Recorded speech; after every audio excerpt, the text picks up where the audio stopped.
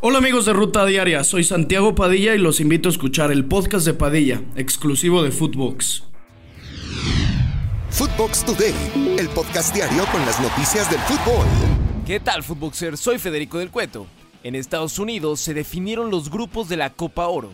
En la Liga MX, Tano no considera clásico el duelo ante Cruz Azul. Y en Inglaterra, la Premier anunció pretemporada en Estados Unidos. Recuerda seguir @Footbox Oficial en redes sociales, seguir este podcast y activar la campana para recibir todas las noticias del fútbol que tienes que saber. Listos los rivales del Tri. Se llevó a cabo el sorteo de la Copa Oro de este año. México se quedó en el grupo B, conformado por Haití, Honduras y el equipo de Qatar, país invitado a la competición. Esto dijo Diego Coca, técnico de la selección mexicana, después de conocer a sus rivales. No, yo creo que es raro por la aparición de Qatar, ¿no? Que no es de la zona, pero me parece mejor. Creo que van a ser los equipos que nos vamos a enfrentar en el Mundial, así que qué mejor que poder enfrentarlos ya en este torneo. Además, el técnico argentino habló sobre la decisión de no convocar a Víctor Guzmán. Escuchemos sus palabras. Convoqué 34 en estos dos partidos y ahora convoqué 8 nuevos más.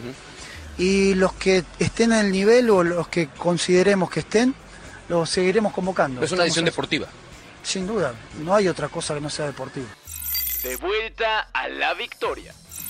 El equipo de Tijuana derrotó 2-1 al equipo de Mazatlán en el Estadio Crack. Los goles de los fronterizos fueron gracias a Alexis Canelo, ambos de penal. Hay que mencionar que los dirigidos por el Piojo Herrera llevaban 6 partidos sin conocer la victoria. Punto de oro. Necaxa recibió en casa a Puebla en el inicio de la jornada 15. El equipo de los Rayos abrieron el marcador tras el autogol de Manuel Gularte al minuto 58 de partido. Posteriormente, los camoteros empataron gracias a Guillermo Martínez al minuto 70. Con este resultado, los de la franja son décimos y están en zona de repechaje. Para Tano no es un clásico. Tano Ortiz, director técnico de América, atendió a medios de comunicación previo al clásico joven entre América y Cruz Azul. El estratega aseguró que para él es más clásico enfrentar a Chivas o al mismo Pumas. Escuchemos sus palabras.